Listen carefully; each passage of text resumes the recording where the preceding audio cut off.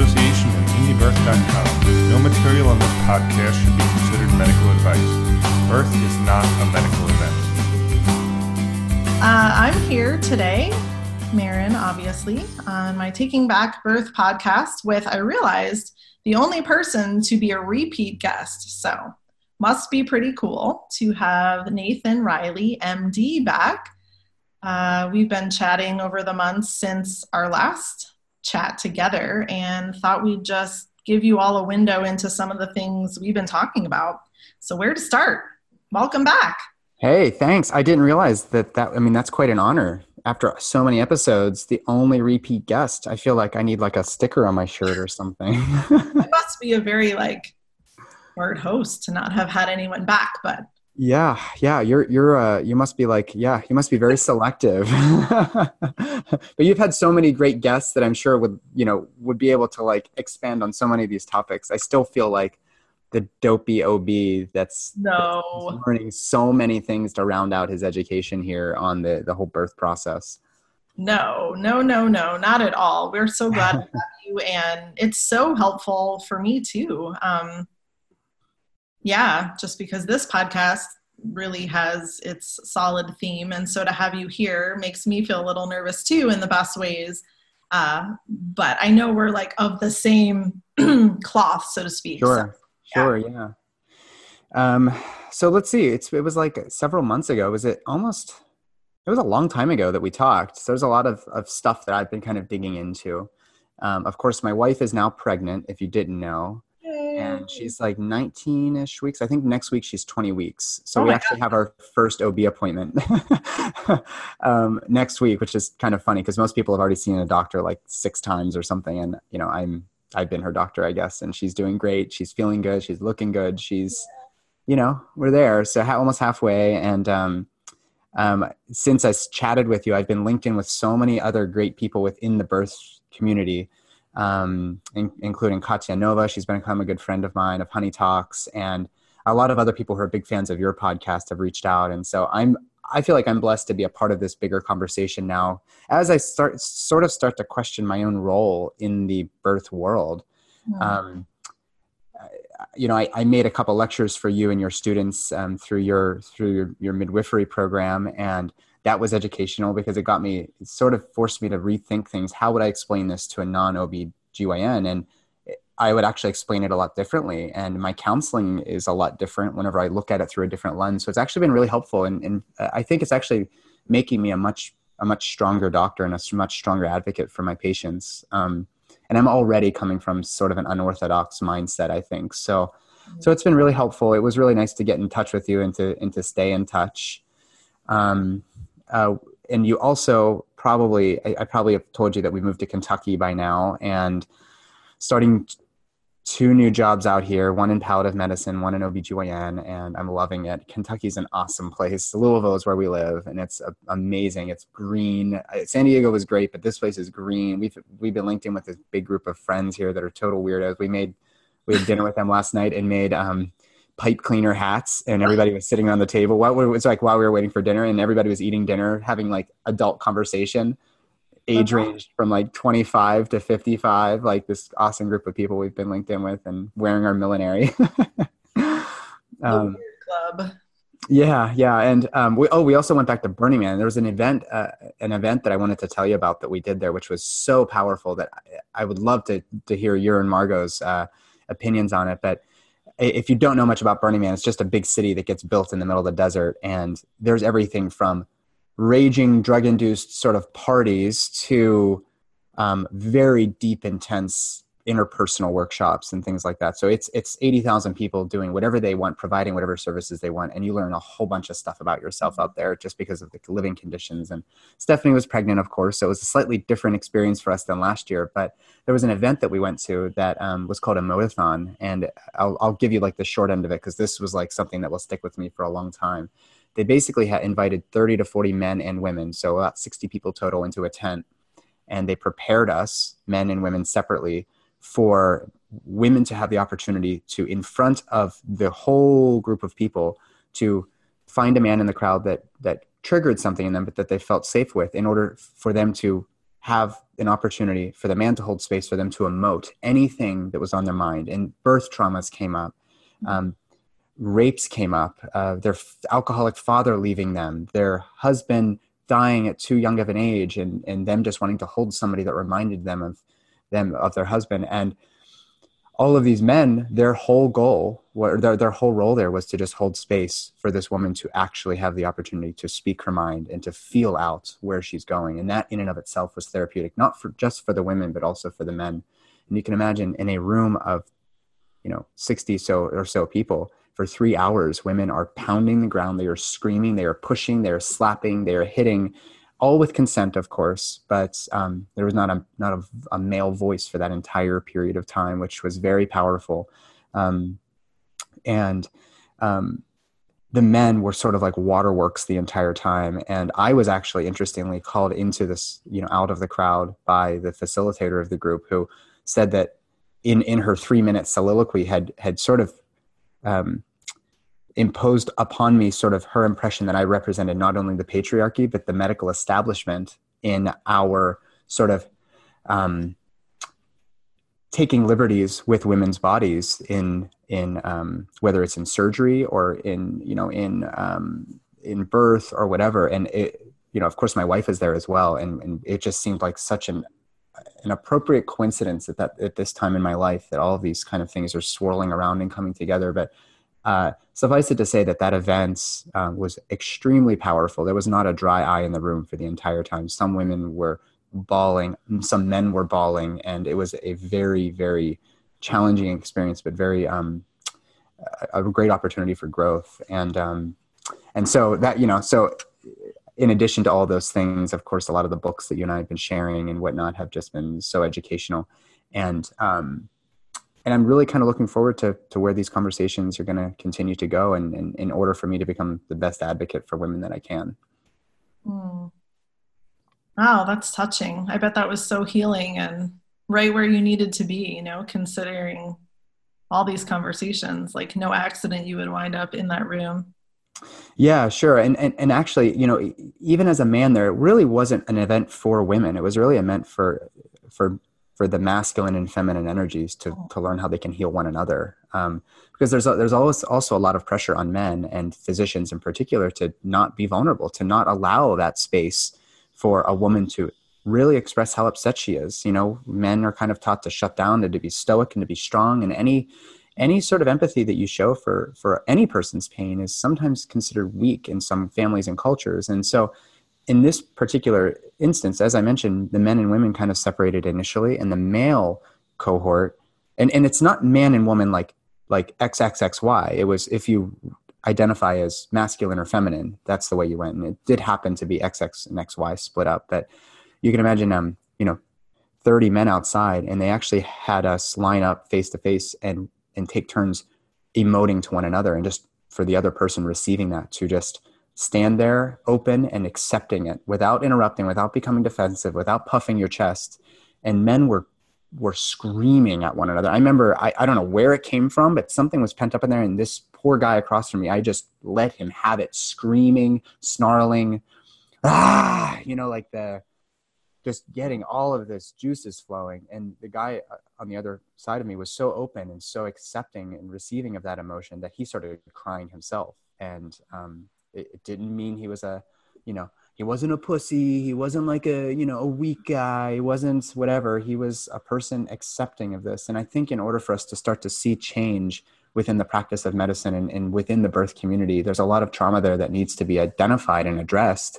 And we need to be willing to stand there and openly receive it. And only then are we going to start to see healing and change on a grander level. Mm-hmm. Yeah, for sure. I mean, as I have come to say a lot lately, there is no us in them.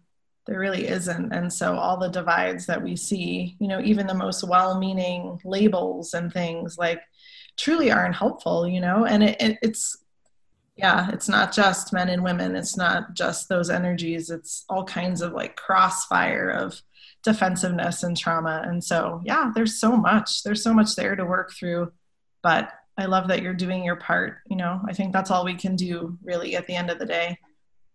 Yeah, I think that that's really important for the coexistence of birth workers, and this, of course, is separate from the conversation around free birth or should we have birth workers at all. And of course, I fall on the other side of that, where I do think that there's an important role for a birthing community, at least until we have, we always will have a role for hospital-based birth and for midwives and physicians and everything else that, in between. I'll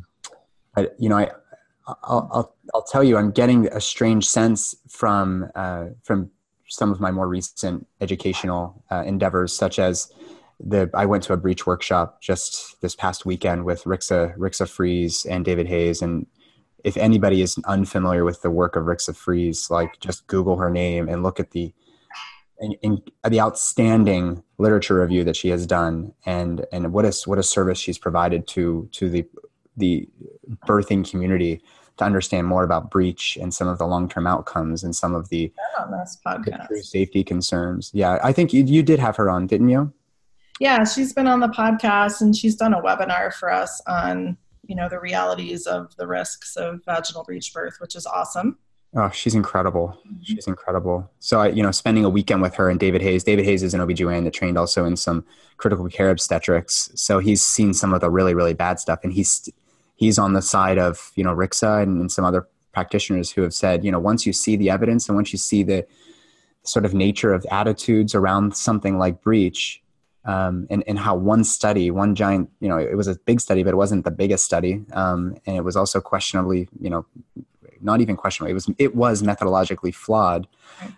When you start to understand that, it's hard to turn away. If you have any inkling of an open-minded conscience about how you're providing care to women, doing an incision through someone's belly versus allowing a baby to come out when you know that the risks are relatively low, at least based on the available evidence, it's hard to continue practicing like that, but a lot of physicians still do. And at this conference, it's probably not a surprise to find out I was the only male participant, and one of only 2 doctors that were participating. Everybody else was either a doula or a midwife, in all varying, types of midwifery, the different licensing. And you explained it to me one time before, I believe, but it seems so complicated, even reading about it in your book, the different varying.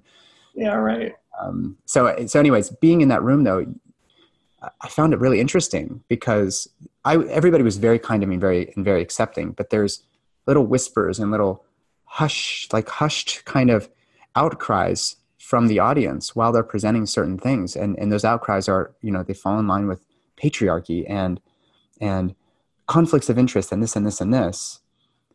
But on the medicine side, there are very few people who intentionally are being bad. We just have a very, very powerful divide over the years of people not talking to each other and really not trying to find some way to just provide better care. Mm-hmm. Everybody's concerned about the finances or the administrative stuff or I've got to be home, we got to get this baby out, or they get latched onto some data from one study and there's this reversal of some practice of delivering vaginal birth. And now as soon as you feel a rump, even though if the rump is sliding out the body, you're going to try to push the baby back up and do a surgery. It's just insane. You can't know those things and you can't fix these divides without acknowledging that this is wrong. And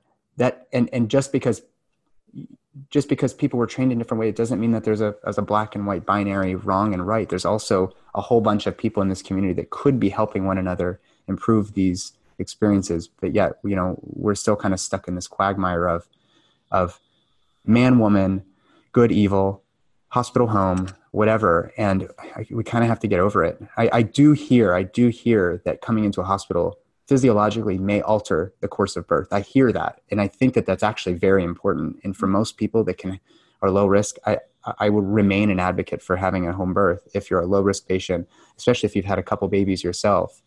But we can't be shaming people for having hospital-based birth, and we can't be. There was this video that just came up online on the Empowered Birth Project, which I really love Katie Vigos and her thread. I don't think she knows who I am, but I've admired her stuff. But she posted this video of a guy doing a very gentle vaginal delivery recently, and it caused all this hoopla.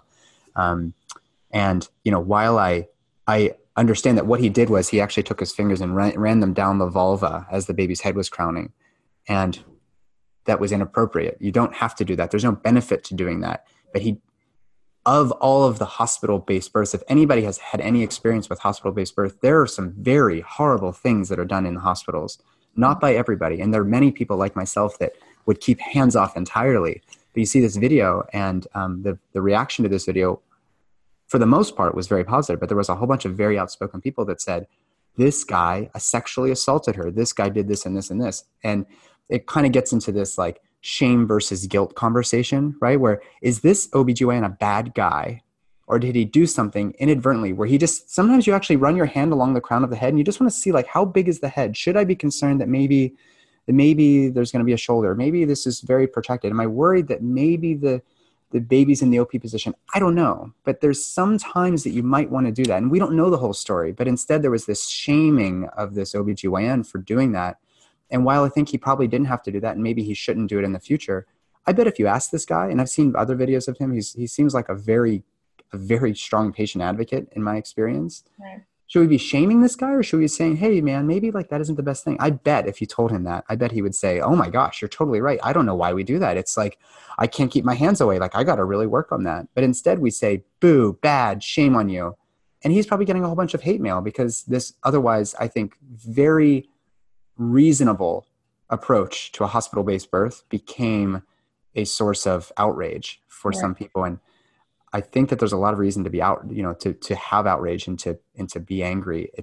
I don't think that he's the right target. And I don't think. No, I don't either. I saw some of that this morning and I just didn't want to participate, not because it's not important. It's very important, but I agree. It's not the right target. And let's be honest, there are midwives doing that at home. There are midwives doing worse than that at home.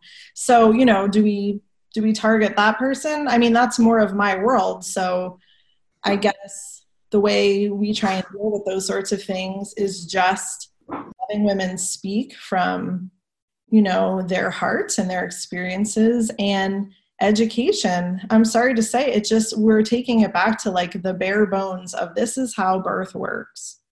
Those of us that have had babies that way and witnessed babies be born that way are humbled by how little is needed.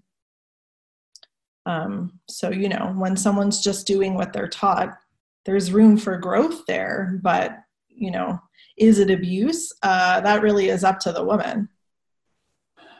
Yeah, exactly. And I guess, the people that would argue that that birth workers are not relevant or that they maybe are detrimental to the birth process, they have a big task on their hands. Her whole message, which is an important one, is to eliminate fear around the birth process. And a big part of that is, sorry, I have to move my computer here a little bit. A big part of that is getting them into a physical environment that is more comfortable for them. And so no matter what, when you leave the home, the comfort of your home or wherever it is that you've prepared to birth mentally, emotionally, spiritually, there is going to be, a stress response in some way. And so I understand that from a free birthing standpoint, for people that don't think that a birth worker or that going outside of the home is a good idea,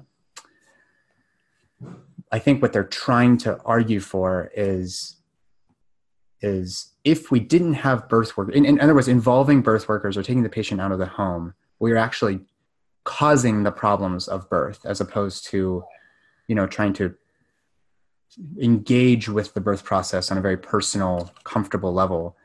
And while I understand that, David Hayes said something really, really helpful at the workshop. He's like, I am 100% an advocate for home birth, for doing vaginal breech birth in a VBAC. Mm-hmm. Like he's as extreme as they come, and he's very good at what he does, and he's well trained and he's comfortable with his skills. But he said we have to ignore this tendency for magical thinking that every baby is going to come out and be completely perfectly fine, because that one trauma of losing the baby is probably just as deep, if not far deeper, for our collective society of women who have, responsible birth workers, whether it's in the home or in the hospital, who actually are trying to just change the dynamic of birth on a sort of systemic level. So they have a tall task at hand. They're trying to do their best for the patient. We're trying to do the best for the patient. And all that we all want is really to eliminate this sort of traumatic experience that is birth. And we're all kind of coming at it a different way. And I guess if we just had more conversations and less shaming, whether it's from the public or between one another, I just think it would be so much more constructive.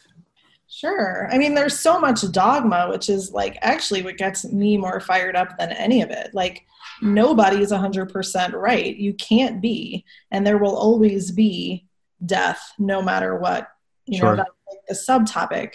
The free birth community, it can't be always and never.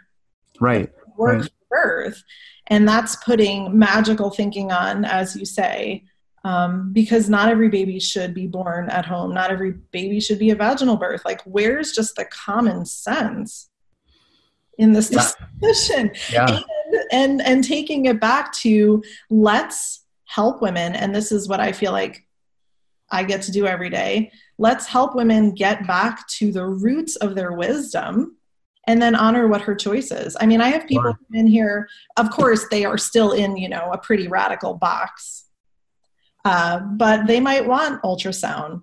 There are people in this more extreme community that those poor women that want an ultrasound are just, they're evil and bad and stupid. And I mean, I've sat with women right here who are smart as anything, and that's their choice. In this wise woman model, they are the center of their spiral. And so I feel like everything's gotten a little off track. And actually, the always or never is, to me, one of the most patriarchal principles that could actually be applied to anything. And so I don't know if that irony is like being seen and felt, the dogma in a community like that. Like, there's so much good. There's so many beautiful births happening, but there's also women who then feel compelled to follow something that isn't in their truth. And that makes no sense to me. Right. I mean, you're absolutely right. The whole point here is that we, as a medical establishment, need to trust women. Right. I mean, that's what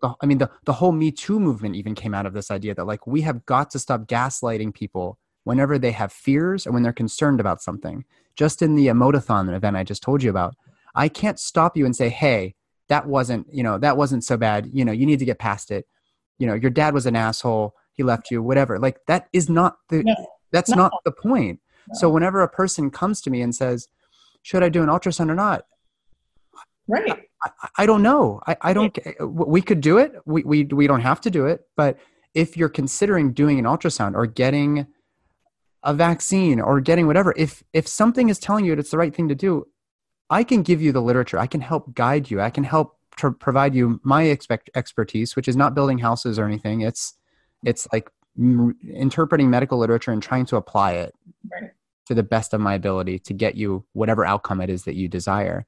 But as soon as I tell you it's stupid for you to have a home-based birth, that is very patriarchal. It's stupid for you. You don't know what your body needs. Trust me, I'm the doctor. Don't have a VBAC unless you want your baby to die. That is just as patriarchal as saying, if you're going to go to the doctor, then shame on you. Instead of trusting your body, like, they are trusting their bodies. Like, they are actively seeking some guidance. And you're telling them to go against what their sort of internal dialogue is. And again, there's that shame there. Like, it isn't helpful to shame somebody. If somebody is bad, then they can't change. But if somebody did a bad thing, then that is a behavior that can be corrected. And so from the birth workers to the patients to anybody outside of those two categories, we have got to just get better at talking to one another and to not making people feel bad for doing certain things. Totally. And I think there's also an element, I mean, and this comes up, I feel like, all the time, is this element of self-responsibility, to the degree that we're all capable. If we have an experience that wasn't great, even if it's years later, how can we learn from that? What is there that we were contributing to, perhaps even unconsciously? Like, that's the stuff I want to be talking to women about. I don't need, I sit here and hear hours and hours of people's stories, but it's like, well, what do you want going forward? And how can I help you work through that trauma, that, so exactly. You can find your voice. This isn't about me saying, home birth's the only thing. If you walk in here, that's all we're doing. No, let's go on this journey, and I'll support you to the best of my ability and hold space for you to come to your own conclusions. Exactly. You also mentioned personal responsibility there. I think that what I think her name is Emily, she's the one that's the head of the Free Birth Society. I really love her podcast, and I love hearing the stories of successful births. And it like brings back the magic of what birth is when a woman has been able to make a decision for herself and have a birth in the way that she imagined it, knowing that there are risks, knowing that there are benefits, and having made that decision. That's what we're all here for. Yeah. And whether you're doing a home birth, free birth, assisted birth in the hospital, whatever it is, once you've made that decision, there is a level of responsibility as well that comes with trusting a person's intuition. If a person says, I'm trusting my gut here based on whatever the decision is, part of what we can do is to support them, and what they can do is they also have to assume responsibility. So when a person wants to have a baby at home or whatever, if something bad were to happen, we are trusting you as the woman with the intuition to make the decision that's best. And if a medical practitioner provides you advice and you choose not to take it, that's also okay. We also support that. And when something bad happens, which we know it sometimes does in OBGYN, it is naturally a high risk practice. Right. Or birthing is a high risk activity because not every baby survives. It's right. Part of biology. We also have to assume responsibility as the birthing. Well, not me, but the woman who gives birth, and we have to also support them through that. Okay. And so there isn't shame that, oh, how could you do that? Like, you know what? They made a decision. They're an adult. We forget that we're all adults, and we all have like life experiences to base these decisions on too. Right.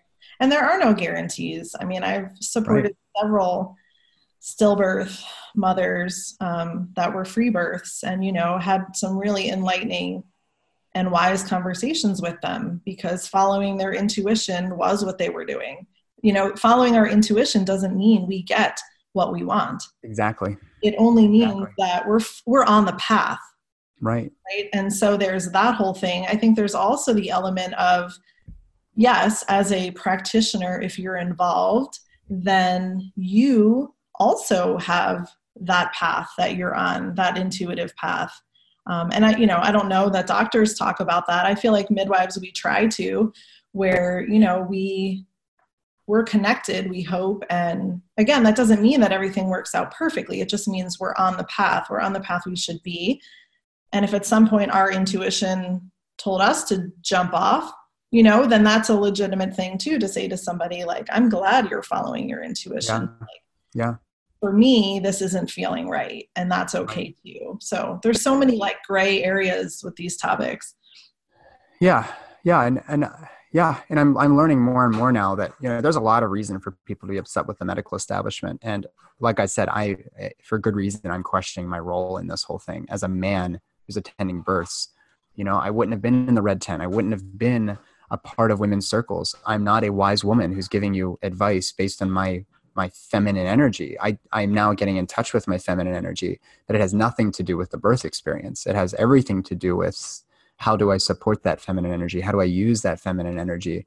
And I think that there's a lot of good reasons for people to be pushing back against the masculine energy that has not tried to not only heal from the feminine energy, but also to heal the feminine energy. We're missing that yin and yang. And so I think it's very, very easy, hospital's bad, home good, needles bad, no vaccines good, whatever. Like we're missing the point, and we're actually driving this polarity in our society. is growing even deeper as a result of us just not simply sitting down and talking and trying to understand one another and being open to hearing out other people's trauma. I did a really interesting podcast with Lisa Hendricks and Jack, who wrote a book called The Fifth Vital Sign. Yeah. It's all about fertility awareness methods and cervical mucus tracking and whatnot. And she and I were really just talking about, this increasing, this alarm that's growing louder and louder and louder. That is, doctors are stupid. They're lazy. They want your money and this and this and this. And I assure you that is not the case. I think that there's a good reason to feel that way. But it's really not helping. It's actually making things much, much harder for us as a society to keep people healthy and safe. And my role as a doctor is to care for people. If a person thinks I'm out there to hurt them, then that actually does harm. And so I'm not there to hurt you. And I'm actually here to learn from you and to try to support you. But we aren't trained like that, and we aren't talking like that, and we aren't treating one another like that. And the same goes for midwives and everything else. My experience has been with being a physician. And I hope we're moving in the right direction. Do you think we are? Do you think that people are starting to open their minds with social media and whatnot now? Do you think that the story is changing? Yeah, I mean, yes and no. I think that you're special. You're like in a select group of someone that's thinking and open, and who knows, all your past life experiences, or who knows what life that's like brought you to be able to understand. I think you can't underestimate, that it's not normal for a doctor to be this way. But I would be hopeful and believe that there's a lot more male and female doctors out there that are willing to hear women. And, back when we were talking about this, I feel like a few months ago, just by text or something, I think I said to you, I feel really whiny about this subject. And I feel that way still, because I could make it like all about me just for a minute, and like how hard as a midwife it is to work with any doctor. They don't, in this area, and nobody has any interest in that. And I really don't know what to do after a decade here. Sure. I feel like I could use a new idea because nothing has worked. And truthfully, I'm not like really trying, because it was not a good experience many years ago. Oh, I can't imagine. What I'm looking for is what we're talking about. I just would love someone to collaborate with on particular cases, instances, people that want the whole spectrum, that need a broader spectrum of care. It's not you're the only thing. It's not I'm the only thing. It's like this woman could really use what we both bring. Right. Exactly. And she's frustrated. It should be like more support, the better. But exactly. But doctors here don't want to be involved with midwives. They think it means something about them. And, I don't know how clear to be. Like, I don't want anything from you. I simply want you to help this woman, even in her pregnancy. I'm not even looking for you to be on call for her birth. It's just simply, she's sick. She has a respiratory infection. Can she get in to see a doctor in this area? No. The answer is no. Right. If she doesn't have an OB, she's got to go to the ER here. Right. Because she's sick.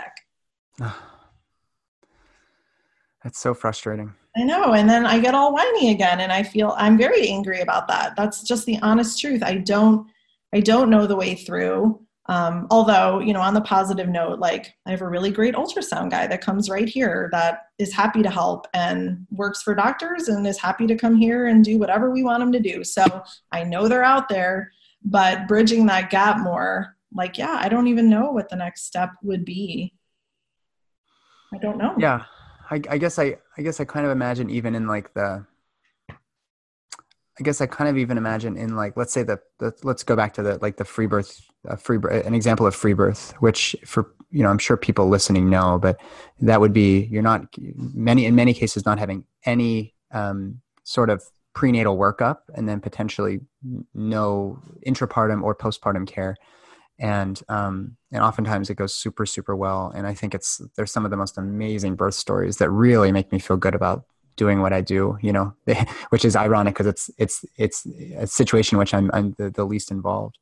But it's a confirmation. I mean, it's a reminder that like nature mostly works. Absolutely. Yeah. I wonder about those cases though, in which maybe there is a moment of like, oh no, there's a cord prolapse or there's something else. I would just love for somebody to know that, like, you know what, this is my choice. This is what my intuition is telling me. I'm going with my gut, but there's also a safety net just in case. There's always this possibility that maybe at the last minute, if I change my mind, or at the last minute, if you know, my friend who's my only support, or my partner's my only support here, they get concerned about something, that there's ample birth workers out there that would absolutely run to the side of a woman who's needing that support.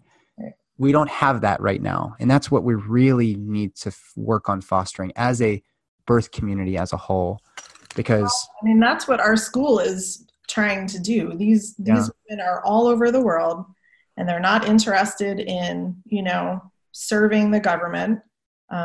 We all know, I think, like the government restrictions around midwifery birth are pretty much the same almost everywhere. You know, so we have students all over, and that's the goal, is to serve the family, is to be that person. I mean, I know that, you know, you're kind of unique in your role, and then I've had some uniqueness in that my own births, you know, essentially have been free births, but I have had the privilege of a midwife there, right? So like that's the goal, I think, for people that are wanting that setting and that kind of thing, is that there is such a thing as someone that's knowledgeable and intuitive and exactly that can literally sit there and hold a fucking camera and take video, because right.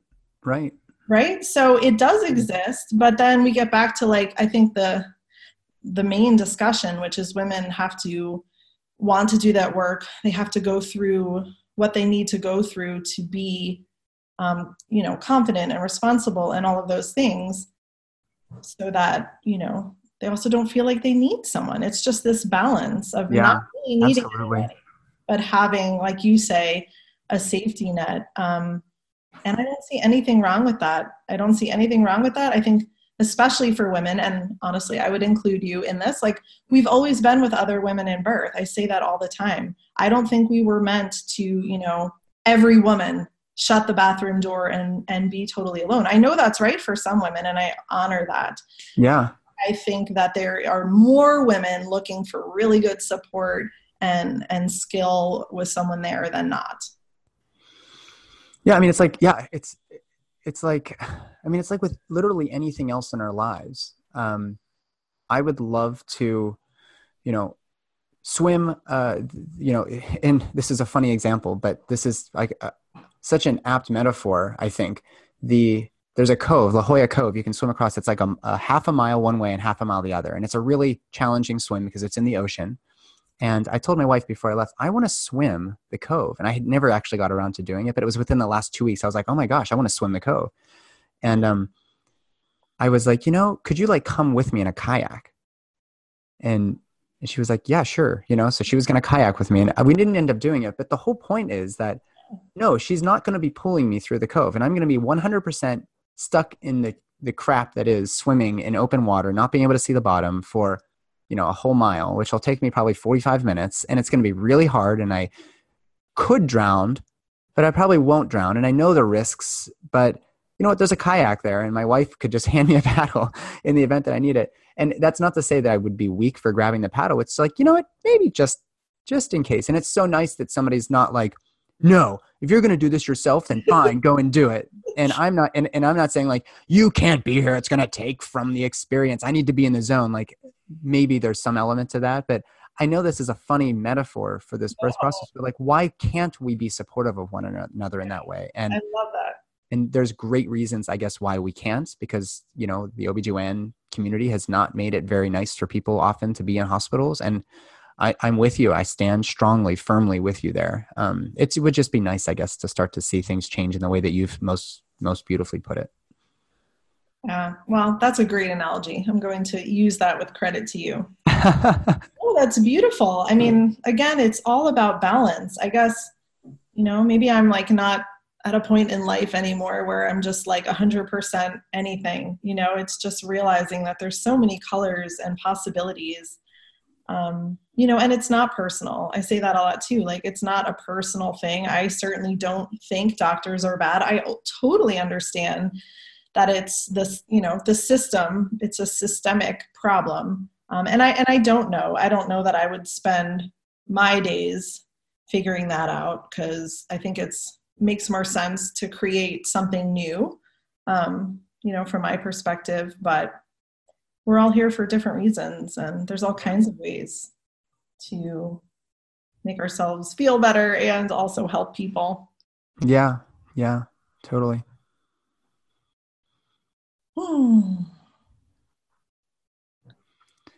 Well, I think that sort of like in summary of that really, really cool exchange, I think it's just important for us to remember who the quote enemy is, and to remember that we're all in this together.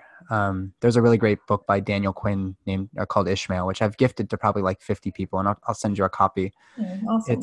It's basically a conversation between a man and a gorilla about the state of affairs in the world, and how man at some point developed this sort of narrative that human beings were put on this planet as stewards for the planet. And we hear this all the time. We are stewards for the planet. We are not stewards for the planet. And the ape actually argues on the contrary. There was a delicate ecosystem that enabled, man, and I'm using man, probably loosely, woman, to rise, to rise to supremacy in the food chain. And we've taken that, the sort of intellectual advantage that we have in order to calculate this story in which, human beings have to survive against all odds, even if that means the perishing of the rest of the planet. And this is not a book on environmentalism. Right. It's a narrative on the construct that we in human beings have made, that in order for us to get better, we have to be a monk that climbs to the top of a mountain and do it together. And we've kind of lost touch with the reality that is not only we have to actually cooperate with one another, but we also have to cooperate with our surroundings. And if we don't, then it's going to lead ultimately to our demise. And I've probably read the book 3 or 4 times at this point. And every time you read it, you kind of think a little bit more deeply. It's one of those, like, every year you should reread it, Totally. Because it really relates to a lot of what we're doing here. If my Instagram account isn't getting more followers, then I'm doing something wrong. We all want to have like our own special thing that we bring to the table, and we do. But those special things are only special if they can kind of integrate into our surroundings and integrate into the work and the support of one another. Because we are not isolated organisms that are surviving alone. We're all doing this together. And with all the hate in the world and all the bad stuff going on in the planet, politically or otherwise, environmentally, we're not doing ourselves any favors by just fighting with one another and trying to create problems where maybe solutions actually need to be created instead of more problems and micro problems. Right. Yeah. I mean, being anti anything isn't really helpful. I think it's being for something positive, and, being for your own growth and all the painful processes that includes.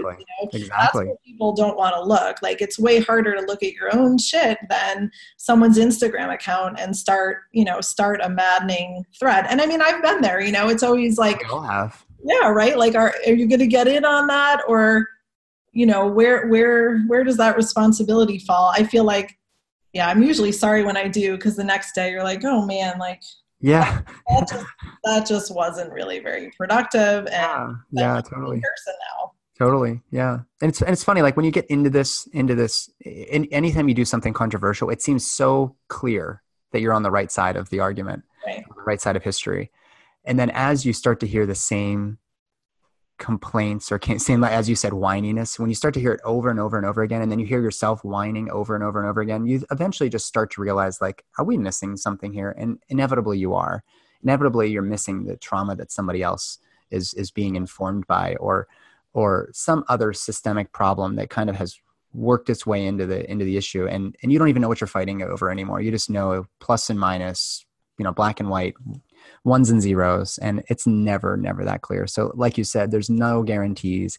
Anytime you catch yourself saying never or always, like you just need to check yourself. Well, and I mean, I think it's a natural reaction because we're all just about our own story. So in our story, there is this always or never thing that happens. But I do think, That's true. you and I are particularly blessed with just having a perspective of other people. Like, I can no longer say those things when, I've seen it and I've felt it, and I've sat with women that have lost babies, and I've sat with them when I wasn't the best midwife I could be for them. Like, I mean, it just gets really messy. Like, humans are a mess. It's a mess. Life is messy. Birth is messy. Everything's messy. We have to just acknowledge that everybody has their messy story that they're bringing into the conversation. Yeah, totally. We all have the mess, but again, last plug for self-responsibility and, looking at our own trauma. I mean, even positive things, like I had posted a couple weeks ago about the idea of pain in birth, and really just wanting to explore that. Like, I don't really care what anyone thinks. You can call it what you want. I've seen women have all kinds of experiences. Yeah, I've had all kinds of experiences. There isn't a bad, but like, people immediately interpret that as like, I'm saying that's bad somehow because, maybe whatever, their own experience. So I feel like continually it's like, okay, can we all just look at what we're saying and doing and not speak so much, maybe do that first.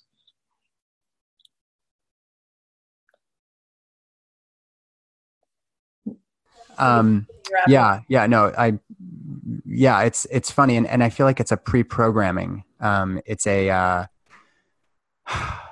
like we're all like kind of heightened, right? And we're just like ready to pounce on whatever it is side of the fence, comes up that we don't agree with. And, it's just harming us. It's harming our patients. It's harming this lack of open-mindedness, this lack of flexibility it's harming more than it's doing good. And sometimes it takes some, hard knocks maybe to learn that.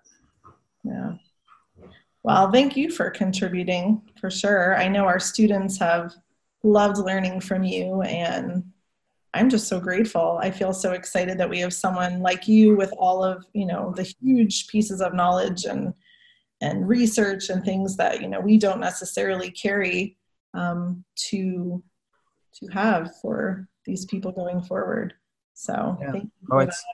It's been a privilege to become friends with you. I feel like I've been learning just as much from you and your students and your community. So thank you.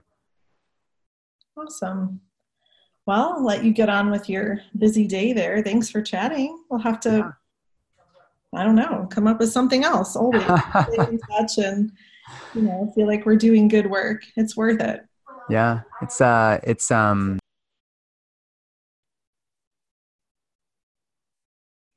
pause for hospital noise. He'll be back in a second. Okay. Sorry about that. It's been a huge pleasure. I want to continue the conversation and continue to learn from you and just, I don't know, keep this conversation going. Yeah. Likewise. Thanks for being available. And especially, when I've had questions here and there, it's super amazing to have you as a friend and a resource.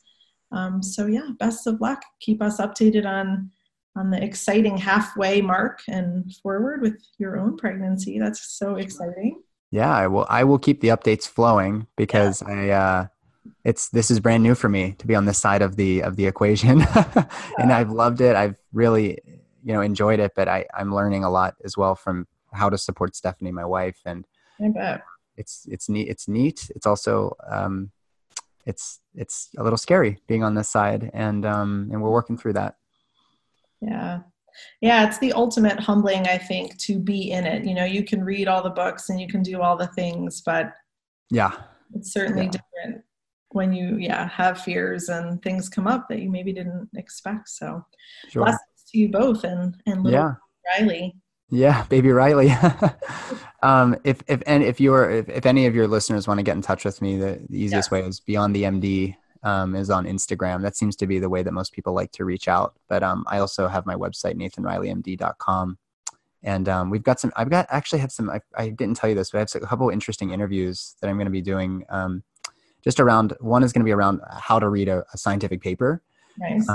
For any birth worker. It's going to be, try to break it down so that people know sort of how to deal with some of these statistics and what to sort of look for. And then we're going to be doing some other things sort of in some of the racial disparities in birth work, and possibly even a podcast with a friend of mine about fear through the pregnancy process and the labor and delivery process. And she happens to be a huge advocate for free birth. And so really looking forward to those topics. And I hope it'll be helpful to you as well in your audience.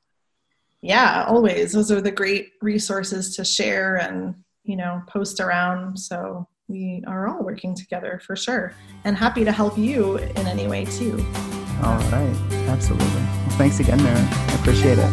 Thanks, Nathan. Have a great day. You too. Bye.